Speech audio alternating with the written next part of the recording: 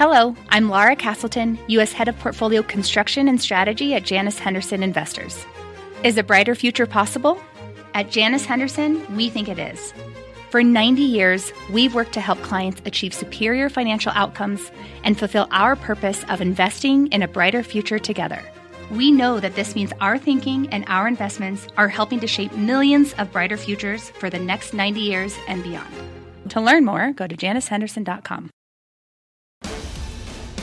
Live from the NASDAQ market site overlooking New York City's Times Square, this is Fast Money. I'm Melissa Lee. Tonight's trader lineup: Guy Adami, Tim Seymour, Karen Feinerman, and Steve Grasso. Tonight on Fast, trouble in tech land. The NASDAQ failing to recover any of yesterday's losses. And one top technician says, get ready for more downside ahead. What he is seeing in the charts. Plus, Game On. Netflix shares rallying as the company makes a big move into video games. We'll break down the details.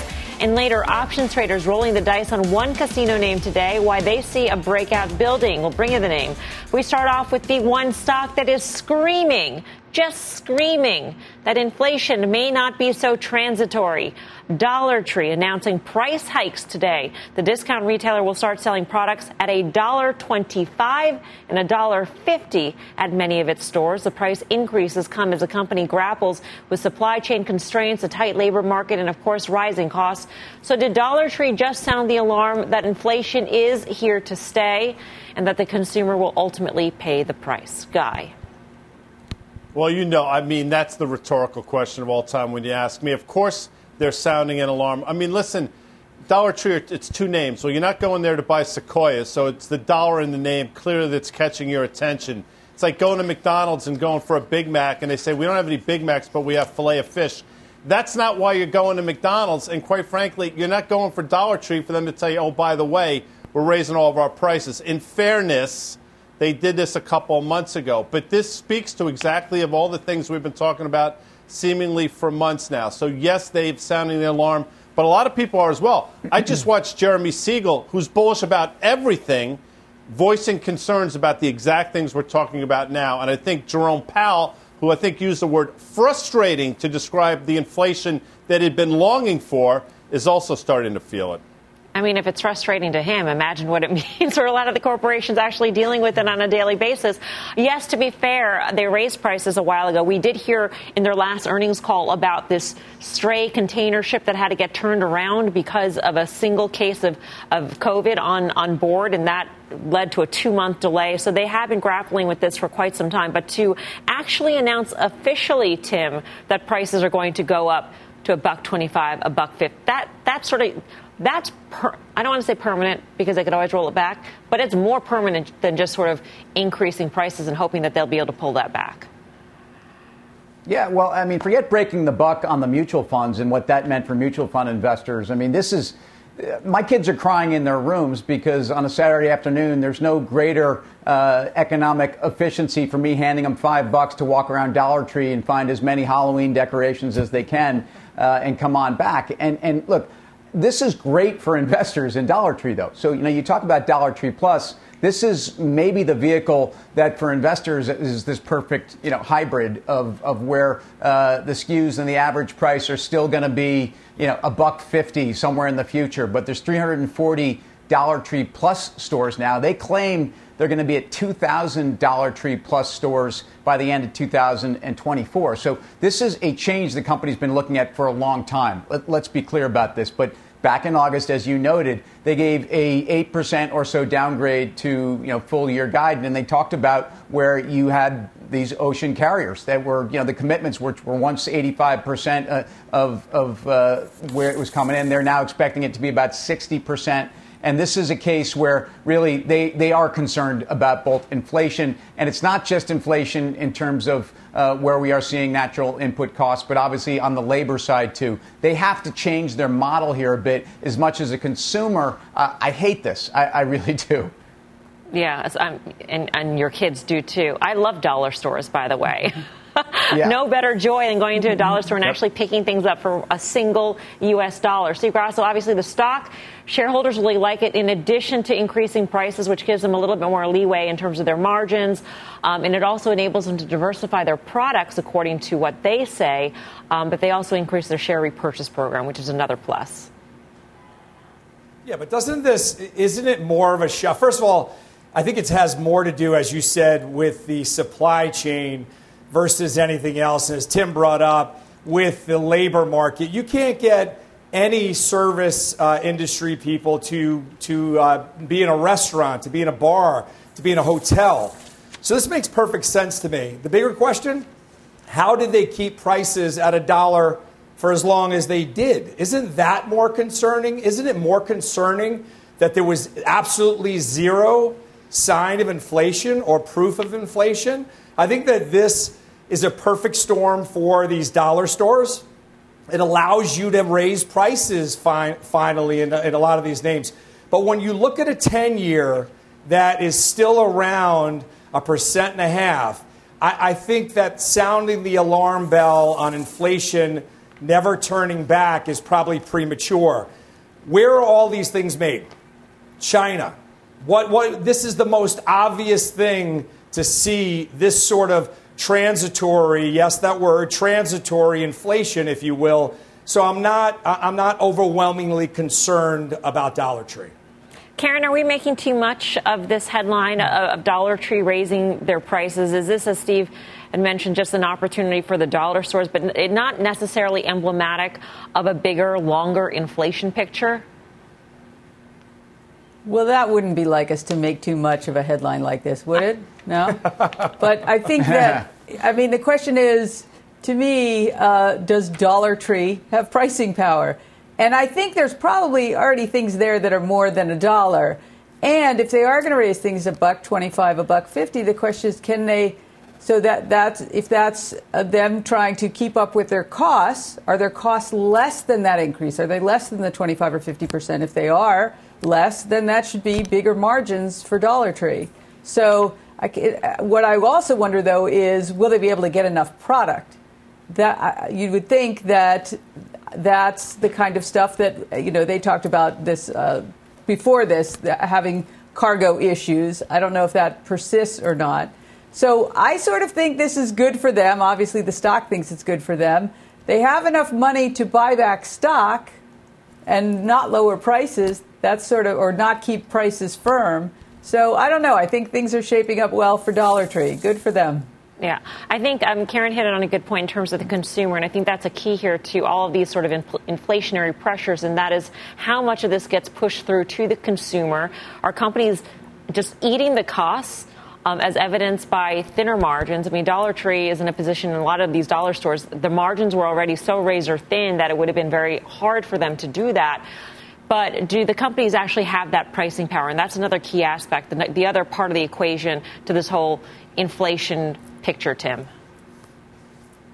Look, I think Dollar Tree management, first of all, Karen identified maybe the issue with merchants and sourcing. I think it gives them so much greater merchant flexibility. I think it gives them a much wider consumer base. And most importantly, really where you're going with this in terms of pricing power, ultimately in terms of earnings power, I don't think there's one analyst on Wall Street that's priced any of this into their Dollar Tree model. So some of these companies, again, Dollar Tree of yesteryear or even of today, before tomorrow, transportation as a percentage of cost of goods sold, very large to begin with. So, yeah, I think they have some room. I think they're going to have a broader customer base. Maybe the bottom end is going to struggle and push back, but I think they're going to bring more people under the tent, and I think that's good for them. Again, I don't love it as a consumer. My kids are going to hate it. They're going to get one fewer Halloween decoration, but it's still where I think this company needs to go. Even less if they go to the $1.50. Guy, I know that you can check your ledger and your records. I think this is probably the first time in Fast Money history we actually led with Dollar Tree. But obviously, we picked this story because of the broader implications. And part of that is whether or not, in 6 months' time, whenever these supply chain issues get ironed out and there are no container ships stranded out in the ocean, is Dollar Tree going to put out a press release saying, hey, good news, everybody, we're going back to $1? Or price is going to stick at $1.25. What struck me today, and I know you saw this, Guy, was our good friend Peter Boockvar, Bleakley Advisors, tweeted this, that Bank of England governor said today, transitory doesn't have a fixed time point, which I thought was Odd. Yeah, it reminded me of an Eddie Murphy routine. I think it was from Raw. I won't tell you the two things that he said were permanent, but nothing is permanent. So when they say transitory, I mean, of course there's an end at some point, but it's preposterous when you start hearing these things. And the fact that that official said that, I mean, rational people just have to be screaming like me. You get into, I mean, I find myself, you want to get into a pool, so you scream underwater and nobody hears you, but you get it. I mean, it's maddening to me. In terms of Dollar Tree, just to answer your question, it would be a brilliant, not smart, a brilliant marketing ploy if the reason they did this is because they know 6 months from now they'll come out. Remember, I think it was Mr. Mom's Schooner Tuner. We're lowering the price for you. If they came out with their little Schooner Tuner thing and said, guess what? It was transitory and we're lowering our prices, that would be a home run. Except it ain't going to happen. This is, to me, permanent, and it's just the world we live in right now. I'm not sure 80% of the audience knows what you're referring to, but I get your point. No, that's false, Mel. I will tell you the Mr. Mom fans out there are numerous. They know about Schooner Tuna and the little Schooner Tuna flag. Tim, you're raising your hand. You have a question. Can I just add one thing? No. Go ahead, Karen. I have nothing to add other than I'm a huge fan, and 220, 221, whatever it takes. Go ahead. All right, Karen. All right, no, I was just going to say, I know your kids, Tim. They're no dummies. They're passing this on to you. So they're going to, you got to give them $6.25 to $7.50. That's what's happening. I hope they are listening right now. All right, let's talk more about what this all means for the consumer. With, by the way, just 87 days to go until Christmas. Joining us now is former Toys R Us CEO Gerald Storch of Storch Advisors. Gerald, great to have you with us. So, Jerry, you think the consumer strength, that's going to trump all? It's going to trump price increases. It's going to trump inventory issues, all of that. Absolutely. All these pressures are real. Staffing shortages, inflation, logistics, whatever. They're all real. But the consumer is stronger than all of them put together. We've been seeing huge increases in consumer spending when you look at a 2-year basis versus pre-pandemic 2019. And I think it's just going to continue on and on well into the fall, certainly through Christmas. This is a wonderful time to be a retailer. I don't care if it's Dollar Tree or Walmart. And the reason is because you are going to pass these price increases on. And you're going to see your top line rise faster than your costs are going to rise. Why? Some of your costs are certainly going up, like labor costs, but your fixed costs are fixed, things like rent. A lot of the rent in a lot of these stores, they're on a 5-year, 10-year accelerator, that kind of thing, or some of the stores are owned. A lot of them are owned by people. And so they have fixed costs for occupancy, rising prices. The arbitrage is tremendous. They're going to make a lot of money across the board. That's what's going to happen. There will be shortages. You want to buy the right toy, you better get it fast because they're going to be out of stock soon. But most things are going to be available and most are going to sell. Scarcity is good. How do we think about it through the lens of, say, a Nike, Jerry? And I'm not asking you to opine about Nike per se. In terms of their issues with supply, a lot of their factories are, in fact, shut down because they operate in Southeast Asia. But yet they are able probably to not promote as much as they might have to, or maybe their levels of promotion were fairly low to begin with. How do we think about that sort of offset to not having the inventory? Great question. 2 parts of that. It doesn't mean that every branded vendor is going to do well. Depending upon what they have available, and Nike said they're going to have problems and growth is going to slow because of these supply chain issues in Vietnam in particular. So some of these branded vendors are going to have issues. And some of them are going to do fine. I'm talking about retailers here. If they don't sell Nike, they're going to sell another shoe. The reality is Christmas stockings aren't going to be empty. They're going to have something in them. So retailers are different from specific vendors who may have their own issues. Now, you also mentioned margin, which is the second part to your question. Those are just going to keep expanding. We've already seen significant margin expansion, especially among the troubled apparel and department store sector. We haven't seen that in many, many years, where basically, again, because of shortages, they haven't had to discount as much and their margins have been going up. I believe that's going to continue throughout the fall. We'll see that the holiday period. I remember one of the old saws in retailing, old stories is that your most profitable hours are on Christmas Eve in the daytime when all the husbands come in to buy their wives presents and you're out of stock on a lot of things and they're absolutely desperate. They'll buy anything and they'll pay anything for it. It may not be what she wanted, but they got to come home with a present. And they do. And your margin is huge, and your sales per hour are actually even bigger than they are on Black Friday. So think about it this way. Each of the days between Thanksgiving and Christmas, they're kind of like Christmas Eve day. You better go out and shop if you want to buy what you want, and margin's going to expand significantly.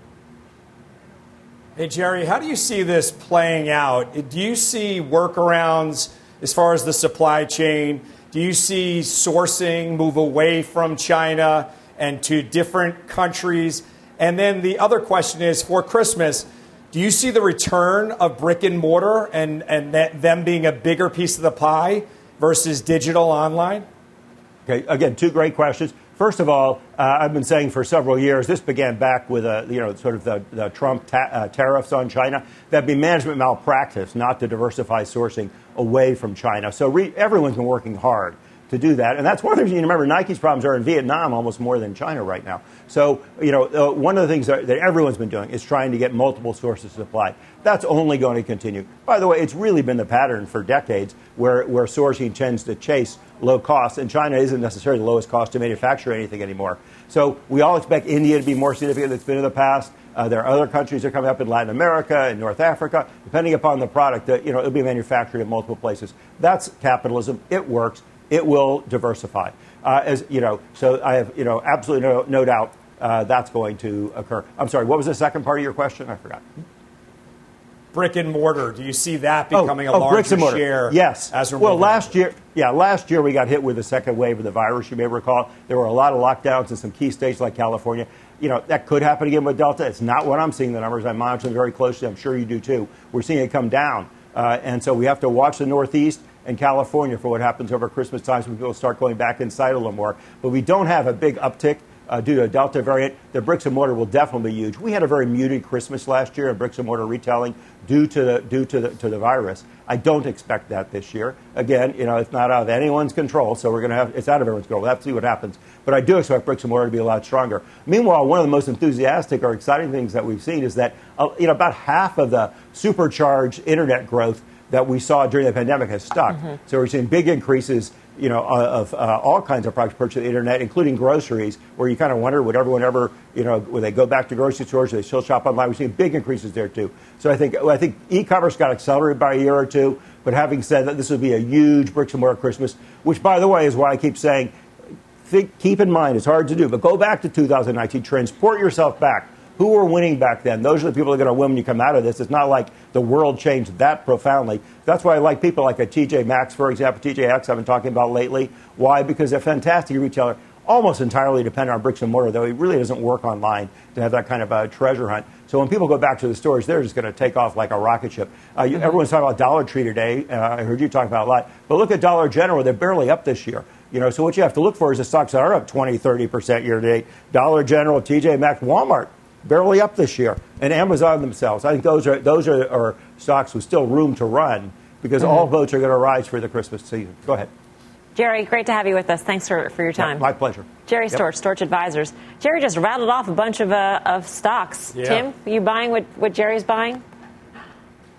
Well, first of all, I'm buying Jerry's view on the holiday season. A name that I think is really worth looking at is Mattel. This is a name I've liked for a long time. It's gone through a painful transition process. One of the things Jerry talked about with regard to fixed costs and rent, and a lot of these folks, not in the case of Mattel, but now have restructured a lot of those lease deals. In the case of Mattel, they went from being sold in stores like Toys R Us now to having DTC access. These guys have restructured their business. They have brands that are growing. They're going to grow probably mid-single digits. And I think the toy companies, for example, despite some of these shipping issues, are well positioned for a very strong holiday season.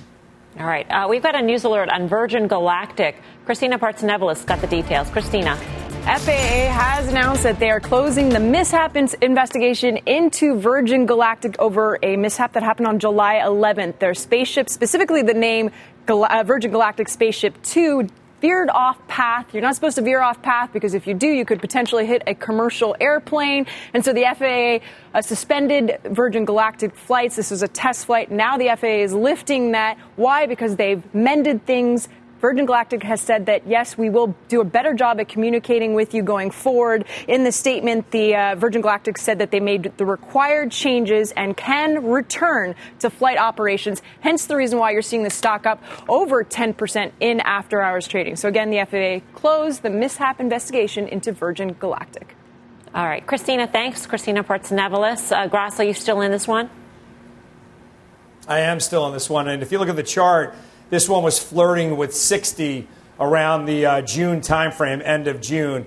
This is a headline-driven stock, as we just saw. It has a lot stacked against it. I don't think management does anywhere near the communication they should with shareholders, but this is definitely a tailwind for them. I'm still in the name. Up 11%. By the way, the short interest is about 14%. Coming up, we've got a trader triple play. 3 big stock calls that caught our attention. We'll bring you the trades, plus rolling over. One top technician sees more trouble in the charts for big tech. How you can take cover. Don't go anywhere. We're watching Fast Money on CNBC. The spirit of performance defines Acura, and now it's electric. Introducing the all-electric ZDX, Acura's most powerful SUV yet. While what powers their cars may change, the energy that makes Acura never will. Crafted using the same formula that brought them electrified supercars and multiple IMSA championships, the ZDX has track-tested performance that packs an energy all its own.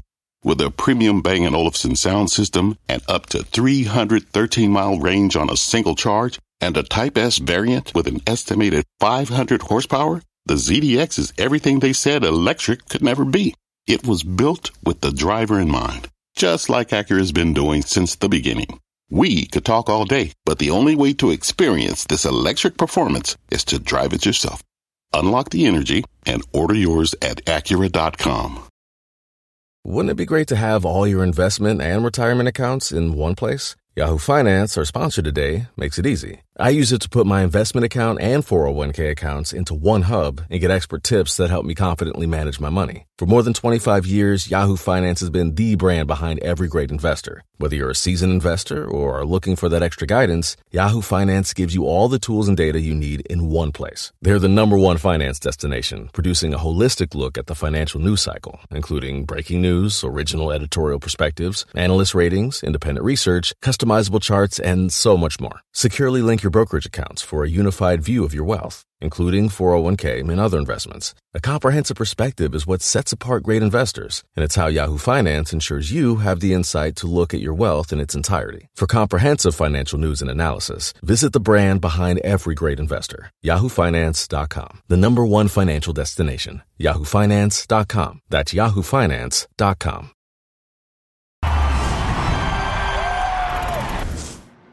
Welcome back to Fast Money. Time for a trader triple play. We are tackling 3 big stock calls from today. Let's kick things off with Boeing. Bernstein upgrading the stock to a buy, saying that global travel is reaching an inflection point. Shares rallying more than 3% today. Tim, what do you say? I like it. I also like that Air Force contract of $23 billion that's phased. It's probably worth only $3 billion over the next couple of years. But the sense that people at some point have to come back in and this order book is out there. I think, Boeing has struggled. It's at the top of the trading range. Actually, you break above 235 and the stock chart looks very interesting. Guy, what do you think of the move in Boeing? 279.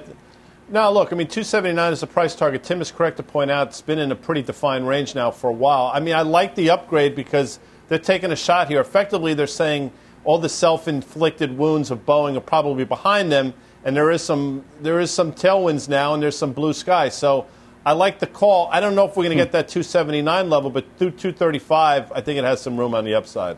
All right, let's get to Morgan Stanley here, catching a downgrade from Oppenheimer, the firm saying this is purely a valuation call. It only sees 7% more near-term upside in Morgan Stanley.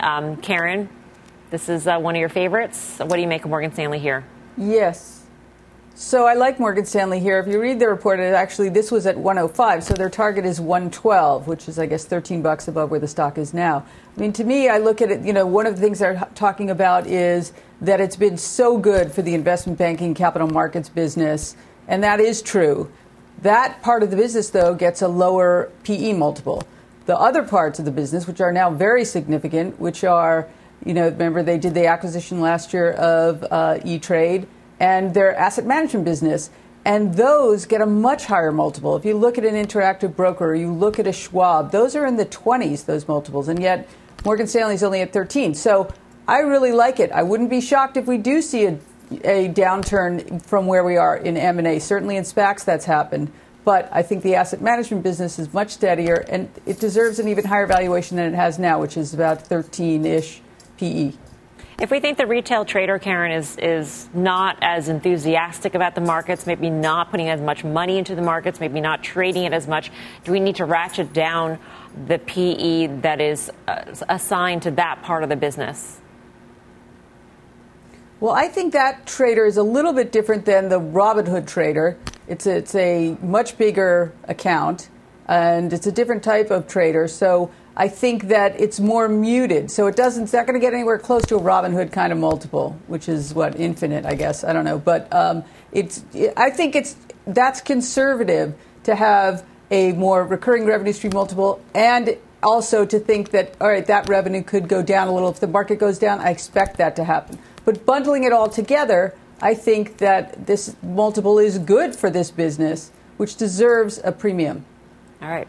Last but not least here, Bank of America getting bullish on Freeport-McMoRan, reinstating coverage with a buy rating, $39 price target. That's about 18% higher from current levels.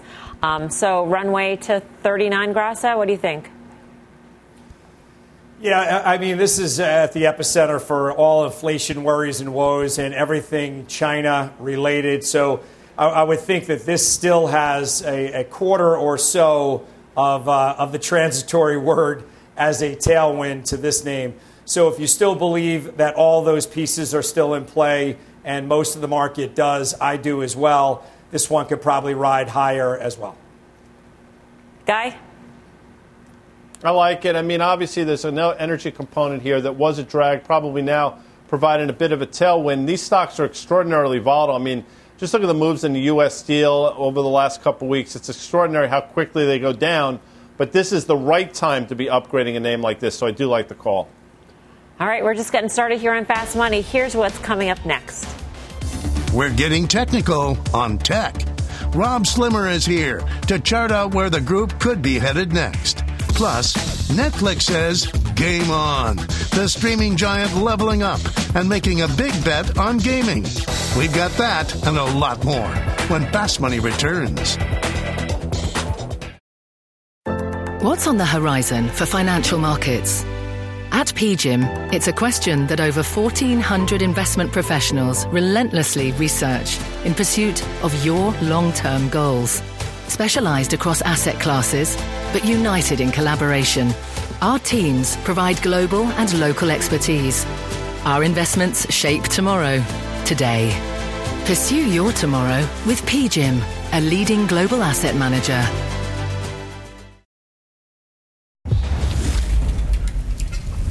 Welcome back to Fast Money. Some trouble in tech land. The S&P and Dow able to hold on to gains after yesterday's sell-off, but the tech-heavy NASDAQ couldn't quite cut it. And our next guest says the rollover is just beginning. Let's bring in Rob Slimer of RBC Wealth Management to chart it out. Hey, Rob, what are you looking at? Hey, Melissa. Thanks very much. Well, let's start with the 10-year because that's really what's driving everything here, at least from a tactical standpoint. I think the key point is when we look at these swings that we're seeing in equity and fixed income markets, from my perspective, they're still moving in very normal 1 to 2 quarter shifts. That's not unusual to see a market move from a fairly overbought level like we saw with the 10-year bond yield at the beginning of the first quarter to relatively oversold coming into the summer months and bottoming. So the move by the 10-year above that 138 level certainly caused some gyrations in other risk assets, notably technology. But in the very short term here, I think at this 153, 155 level, rates are probably going to pause. That's roughly a 62% retracement of the move that or the decline that we had through the second and third quarters. So I think rates pause here. I think some of the stress that we've seen on technology probably is alleviated in the short term. But the key point here, when we look at these longer term charts, look, tech outperformed for a couple of quarters, had a tremendous surge in the second and third quarter, and is starting to pause here. So I want to be very clear. We're not alarmed about what's happening in technology. It just needs a rest. And if you contrast that, say, for example, looking at the XLK or the IGV, the software ETF. All of these have had very big runs. They've led the market, and now they're going through a bit of a rest period. It's not unusual to see that for a couple of months, couple of quarters even. And then when we contrast that, if you think about what the cyclicals have done, they peaked with the 10-year bond yield in the first quarter, went sideways to down for, call it 2 quarters, and many of them have caught up to their 200-day moving average. The banks are a very good example of that. Sure, they're a little bit overbought in the short term. There's probably some chop and some volatility here, but it looks to me that a lot of these cyclicals that have been correcting for the last 2 quarters are now set to move higher. So I think the leadership in the fourth quarter is likely in the cyclicals. That doesn't necessarily mean that tech rolls over and dies. I don't think this is a long-term call, but I think it underperforms and is really just into a pause mode here.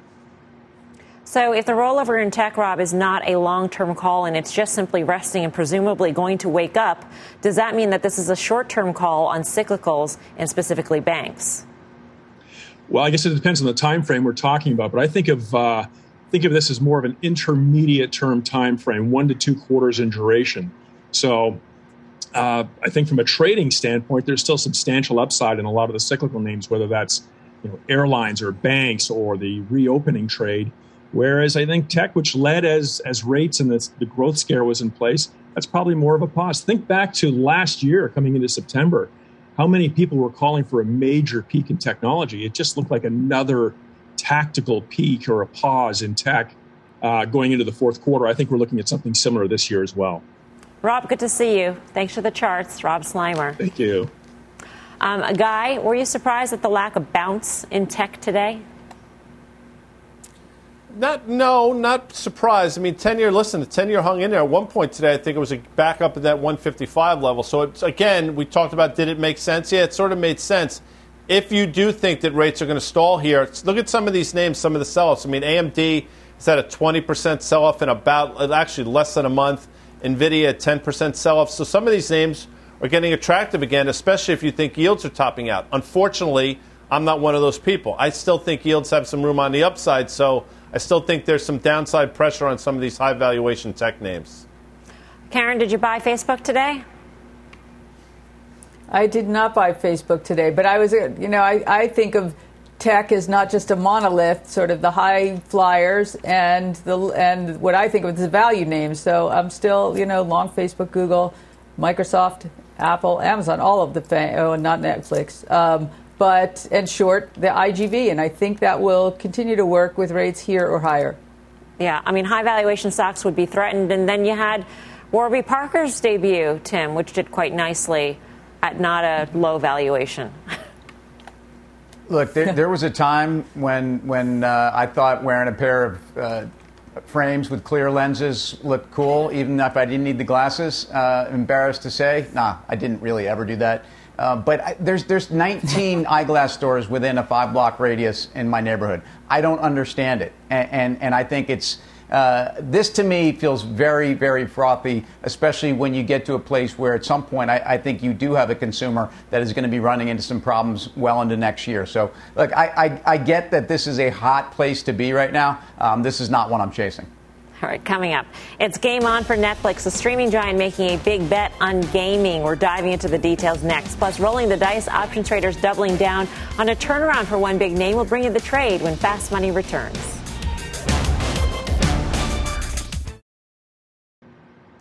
Welcome back to Fast Money. It is game on for Netflix. Shares rallying today as the company makes a big push into gaming. We'll get to that in a second. But first, we're getting new numbers on a big fan event Netflix held over the weekend. Let's get to Julia Boorstin with the details. Julia.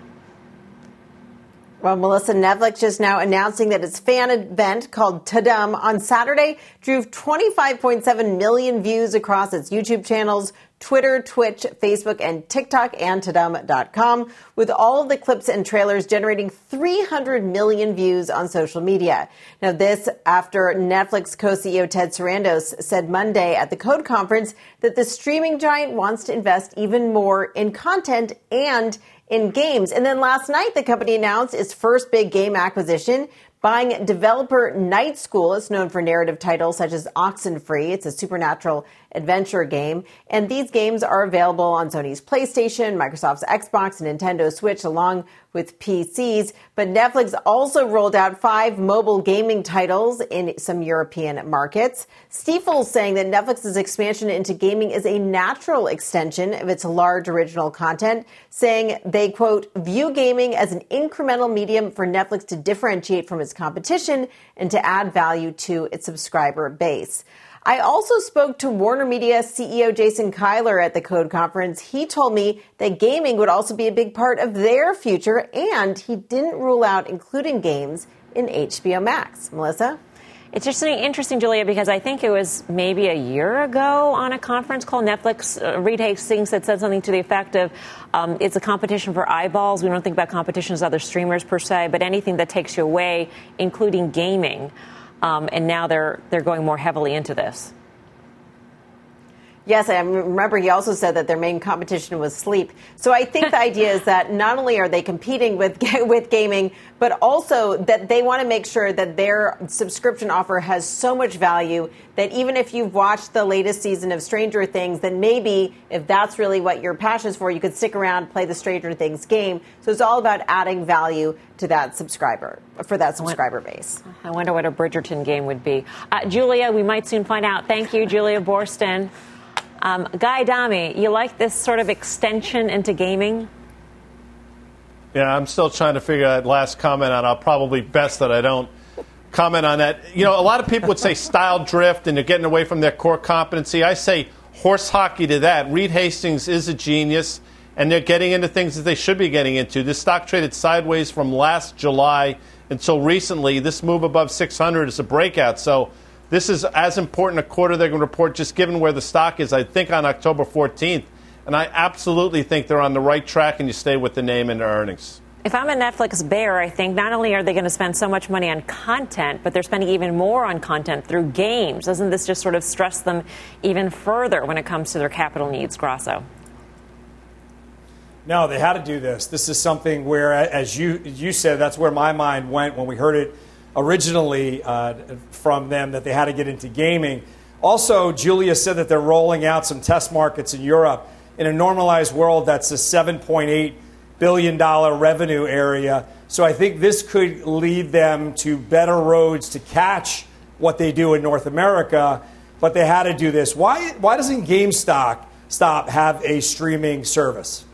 This is also where it went. This is where GameStop is. Blockbuster, they have the potential. They have an agreement with Twitch. I know they have a JV there, but this is where they should be going. This was an absolute home run. This is like Apple Arcade for Apple. Netflix had to do this. This is just another way of them creating some momentum behind the name and the hours viewed. It's interesting to think about this landscape. I mean, Julia was talking about Warner Media also looking into games. If all of these streamers are also then going into games, Tim, what does it tell you about the viability of streaming itself? Well, look, I think the death of linear TV, the streaming competition, the engagement factor that gaming brings to anybody. I think this is. I'm in agreement with all the bulls here. I haven't been a Netflix bull. I think you've got a case here where adding this as no additional cost to a platform, and yes, there will be some cost to creating their own content. But again, they highlighted, they focused on Night School's artistic excellence, and that they are their first gamer. And it was one thing for Reed Hastings to talk about gaming a month or two ago, and the market gave it a little bit of a boost. But this is enough, along with the recent breakout above 560, as we've talked about on the charts. I think Netflix is going higher, and I think it should go higher. I know you just said, Karen, that you didn't like the N in FANG. Could you like Netflix seeing their moves here? Well, what the broader sort of vision is? Yes, I mean, ever since they switched from being a mail the discs, to people and get them back, to content, which I was amazed really worked, I could never count them out. This seems very smart. It seems very logical. It makes sense to me as an extension. I think that surprising to me that who makes this content, the Take-Two's, the Electronic Arts of the world, why? I'm surprised none of them have been acquired. So, because if this hunt for content to have for gaming, that is where I think people would go, but those are expensive. And then just to one other point, there is, I think, a Bridgerton game, but I think it's a different channel, and I think it's a pay-per-view. It's just and a I guess. think it's not for our audience.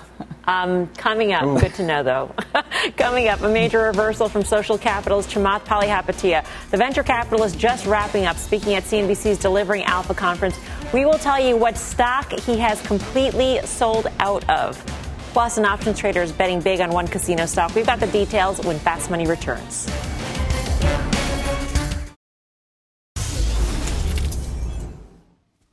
You still have a sizable stock position in Tesla? No. You sold it? Yeah. When? Over the last few years, we've sort of, not last few years, like really in the last year or so particularly, the prices allowed me to, again.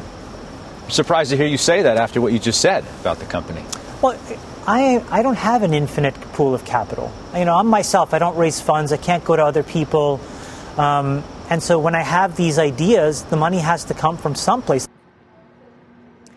That was Social Capital CEO Chamath Palihapitiya speaking at CNBC's Delivering Alpha Summit just moments ago. You can watch the full interview and all the great Delivering Alpha content right now on demand. Go to deliveringalpha.com for all the details.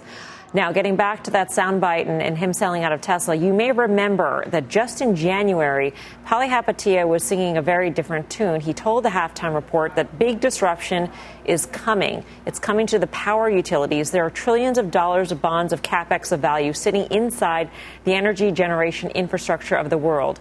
This is his quote. That is going to go upside down. And when that goes pear-shaped, Tesla will double and triple again. And just to remind you, today he told Scott that he sold out of Tesla. Guy, what do you make of this? I mean, we get that he's got a lot of ideas, clearly. People have limited amounts of money. But if you think something's going to be a double or triple, I don't know if that's the first thing you sell. Yeah, but, with that said, I think it's a bit of a trading call, and it's a time frame thing. I think the world will go pear-shaped in terms of what he just said through that vertical, but it ain't going to happen tomorrow. So my sense is, he's taking money off the table there, thinking he'll have a better entry point. And I'm not trying to put words in his mouth, but just parsing through that, that's my thought. I'm sure his thesis remains the same. I think in the short term, he just found better places to be. Yeah. Grasso, what was your interpretation? Well, yeah, I totally agree. I hear what Guy's saying. But the idea is the same way that we're on this show. If you change your stance on something, you have to let that be known before you actually change your stance in the marketplace. Now, I don't know what he's required to do or not do, but I know that it doesn't feel great. That can't pass his pillow test or his mirror test if he says that something's going to double or triple and then he's selling it. That's number one. But with Tesla, I agree with his first premise. That stock depends on how you look at it, but it checks a lot of boxes. And immediately when I think of energy storage and things going put on their head, I think of STEM, S-T-E-M, just to make it a tradable event and not just a ruling on Chamath. But yes, I think that what he did is definitely in the gray area, and it shouldn't have been. Karen, you're an investor in one of Chamath's SPACs, correct? Correct. And you're banking basically on him being involved in it as the reason why you chose that one? Well, I bought it at less than 10, so it felt like, all right, the worst case scenario, I get out at 10, and then I have a look at whatever deal he announces. I think he will find one before the clock runs out. So it's sort of it was a paid to look at that. But just one thing about that Tesla that I just want to add. So if it's just him, and he doesn't have an infinite amount of money, he's saying then selling Tesla means he found something much better than that. Better than a double or a triple. Much better than, yeah. I want to know what that is. Good. Yeah, good for him. It's either really unbelievable. Right. It's unbelievable if he found something better than a double or a triple. And I mean that in every sense of that word. All right, coming up, a jackpot trade. Options traders rolling the dice on one casino name. The details when Fast Money returns. Miss a moment of Fast? Catch us anytime on the go. Follow the Fast Money Podcast. Welcome back. Here's a sneak peek at the Cramer Cam. Jim is talking with the CEO of Affirm. Catch the full exclusive interview at the top of the hour on Mad Money. From payments to poker, one options trader is gambling on a big breakout for one casino stock. Tony Zhang joins us now to break down this big bet. Tony. Yeah, Melissa, we saw a sizable bet here today on the rebound here for Macau gaming stocks through Melco Resorts. Today was a fairly average day, about 6,000 contracts traded, but calls outstripped puts almost 4-1, and a single trade accounted for more than 40% of today's total volume. A single trader bought 2,382 contracts of the January 2022 $12 call options for about 85 cents. Now, these call options are about 21% out of the money, so that seems pretty far away. But Melco's a pretty volatile stock, so based on today's implied volatility of Melco, the current options market is implying there's about a 38% chance that Melco could be above that $12 strike price by expiration. So this is a fairly leveraged bet on the rebound here for Macau gaming, while only risking about 8.5% of the stock's value through a simple call option. Tony, thanks. Good to see you, Tony Zhang. When I hear Melco, I think Tim Seymour. What do you think of Melco?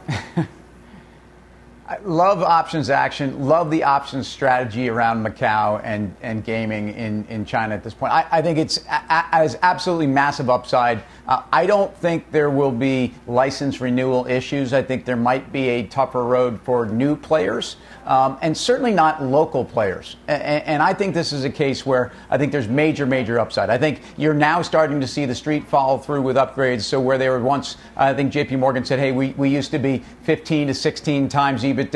We can't do that in this environment. Let's cut it down to 7 to 8 times. Okay. But look, I think there's plenty of risk out there. But I think for investors that are willing to play and manage their risk via options, fantastic. I have a Vegas Sands position out through January in the options market as well.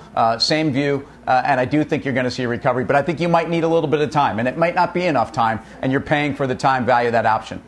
All right. For more options action, be sure to tune into the full show. That is Friday, 5:30 p.m. Eastern Time. Up next, final trades.